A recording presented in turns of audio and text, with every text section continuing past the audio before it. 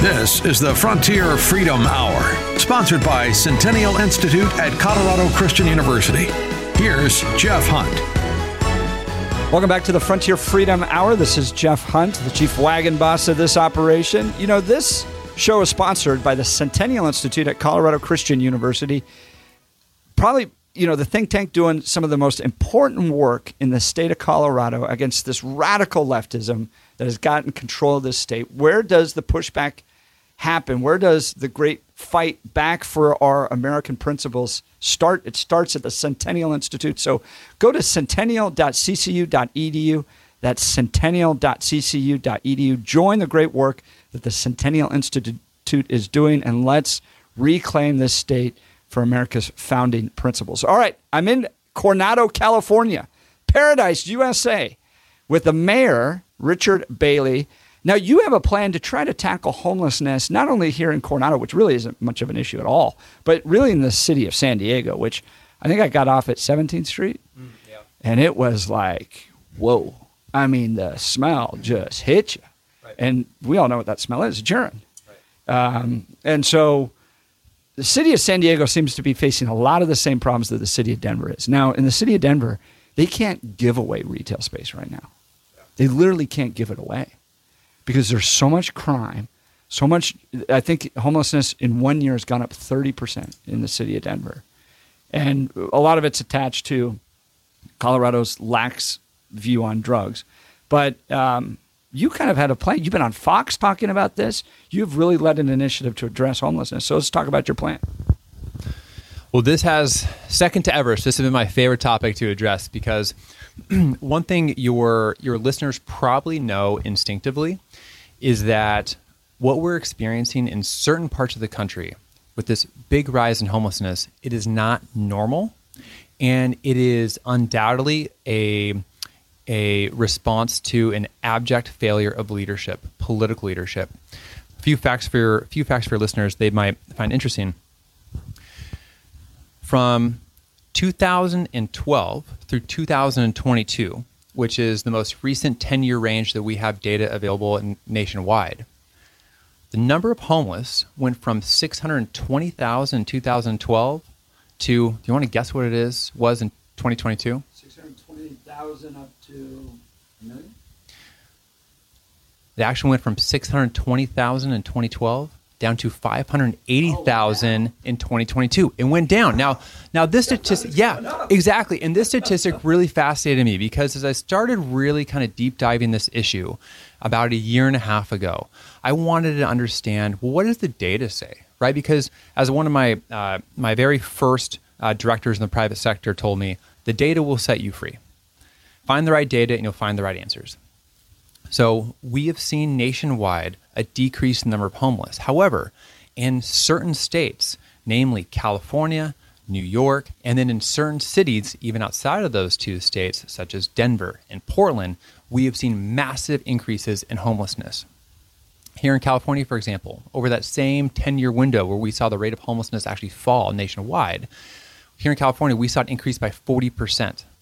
So that begs the question, why are we seeing a downward to flat trend nationwide, but it increasing so dramatically in just a handful of pockets in the country? And the answer is that it comes down to public policy. So the initiative around homelessness that I'm trying to spearhead here in the San Diego region addresses the underlying public policy issues that are directly contributing to this rise in homelessness. Wow. So what is the plan? What I guess here's the challenge. So the left gets elected because they seem to be more compassionate on this issue. We're going to provide a service. We're going to create direct on-the-ground services to help somebody. So today, they're going to get a meal, or they're going to get a tiny home, or they're going to get something to help them. And us conservatives look like we're cold-hearted because we look at long-term trajectories, right? The breakdown of the family that has led to these problems, the lack of responsibility, the lack of work, all that stuff. So you're trying to come at these issues from a different perspective. What is that? Yeah, that's exactly right. So a lot of people will say homelessness is a complex problem. However, it's really a simple solution. Now, there is a myriad of reasons why someone might become homeless, but at the end of the day, they fall into one of two camps: those that want help and those that do not want help. It's as simple as that. And us as policy officials, it is our responsibility. We have a dual responsibility. We have the first responsibility to connect people that want help with the available help to get them back on their feet. But we also have a responsibility to the broader community to enforce quality of life laws that say you can't block the public right-of-way with your tent encampments. You can't urinate on the sidewalks. You can't shoot up in our parks. You can't commit petty crimes to fuel your drug addiction. We have a dual responsibility to both parties. And so that's a very simple take on this quote-unquote complex problem. But the reality is when you impose policies that basically accept that this take is reality, you find results happen very quickly. And what we've seen happen here is that when you talk to police officers in large cities, like I've talked to a lot of my friends that serve on the City of San Diego Police Department, and you ask them, when you make contact with a homeless individual on the street and you offer them help, what percentage of people actually accept that help? And what you find is that anywhere from 94 to 96% of homeless individuals that are offered help, like actual help, hey, would you like to get into a program that'll help you get back on your feet? 94 to 96% say, no, I do not want that help. Well, from my standpoint, if you are refusing help, that's certainly your right, but it doesn't then give you the right to violate all of our other quality of life laws. It's as simple as that. And so taking a very simple approach is probably the best way to go. And also, when we ask ourselves, well, what is the proper lane of government here? Well, the proper lane of government, we're not in the business of building housing. We're not housing developers. So, we can't do a lot of things right in local government. We especially can't be housing developers. Right? We're not going to get that one right either. But what we can do is we can enforce our basic laws. And we can leave it up to the NGOs and the faith-based organizations that want to provide a helping hand to those that want to be helped. And we can do our part as city officials in enforcing our basic quality of life laws and connecting those that want help with help. It's a very, very simple approach, but it has very, very effective results. So then what's the line? How far are we willing to push that public safety? So if people are willing to urinate openly on the streets, if they're willing to use drugs openly in parks, are we then saying we're going to push that all the way to the end? You will be incarcerated if you continue to violate these laws. The short answer is yes, absolutely. You have to. You absolutely have to. Now, here's some other statistics your listeners might find interesting.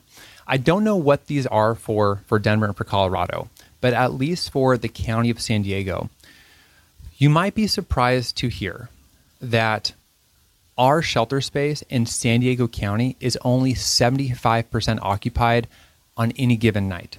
So for any of our friends on usually the political left that say, hey, it's not compassionate to arrest people for simply being homeless, I would say I agree. That's not compassionate. However, it's also not compassionate to let people die on the streets. And when there are beds available, and this is actually a legal rationale as well, you cannot enforce your quality of life laws because of a District 9 Court of Appeals decision against Boise, where they said you can't enforce anti-camping laws when you don't have shelter space for the homeless to go to. So the first step for any city in any region in actually addressing their homeless issue is to first identify how many beds do we have. And number two, you have to have a real-time system in place that identifies occupancy. Once you know as a city or as a region that we have at least one bed available in the whole region, all of those cities can legally go out and enforce their anti-camping laws and really make a difference to the quality of life for their community. Now, a lot of people will say, oh, well, if you're arresting someone for being addicted to drugs or arresting someone from petty crime, you're really just criminalizing homeless. But the reality of the situation is that more often than not, the only opportunity these individuals will have to actually have a diversion take place in their life is going to come through, at least at some point, through law enforcement, where you arrest someone for participating in an open-air drug market, you arrest someone for that petty crime, you arrest someone for urinating or defecating in the street. They get arrested, eventually they get taken in front of a judge, and a judge can either sentence them to jail, a judge can sentence them to a rehabilitation program, but without that initial diversion from law enforcement that originates from law enforcement, that individual will almost certainly be left to die on the streets, likely of a fentanyl overdose. And that, to me, is not compassionate at all. So we got about 1 minute left. How is this working out in San Diego? Are you able to work with the mayor of San Diego, the city council there? Are they interested in this kind of vision? And why did you even decide to take this on? You're almost halfway through your second term. You could just be coasting, but you decided to take this up. Homelessness is by far the number one issue in the cities where it's an issue. So in some cities, it's not an issue at all. But in the cities where it is an issue, it is always the number one issue. And once again, this is really due to an abject failure of political leadership. And so I wanted to understand the data and then put forth policy positions based on that data that could help our entire region. Because the homelessness issue is not isolated to any one city. It really does affect the entire region. And I'm very pleased to say, actually, that my colleague, Mayor of San Diego, Todd Gloria, who for the first several years of his administration was not really doing anything to effectuate change, a couple weeks ago started taking the approach that I've been advocating for the last couple of years. And if you walk around, not all the streets in downtown San Diego now, but there's a handful of streets they've really started to clean up. They just put this new policy in place about 2 weeks ago where they are actually enforcing quality of life laws, and they've opened up additional shelter space. And so if people are refusing help, they're not allowing them to stay on the sidewalks. It's a great step for our region. It is, and I've said this over and over again, it is not right to allow people to overdose in a tent by themselves, drug addicted, and the whole approach that the left has had has not been working.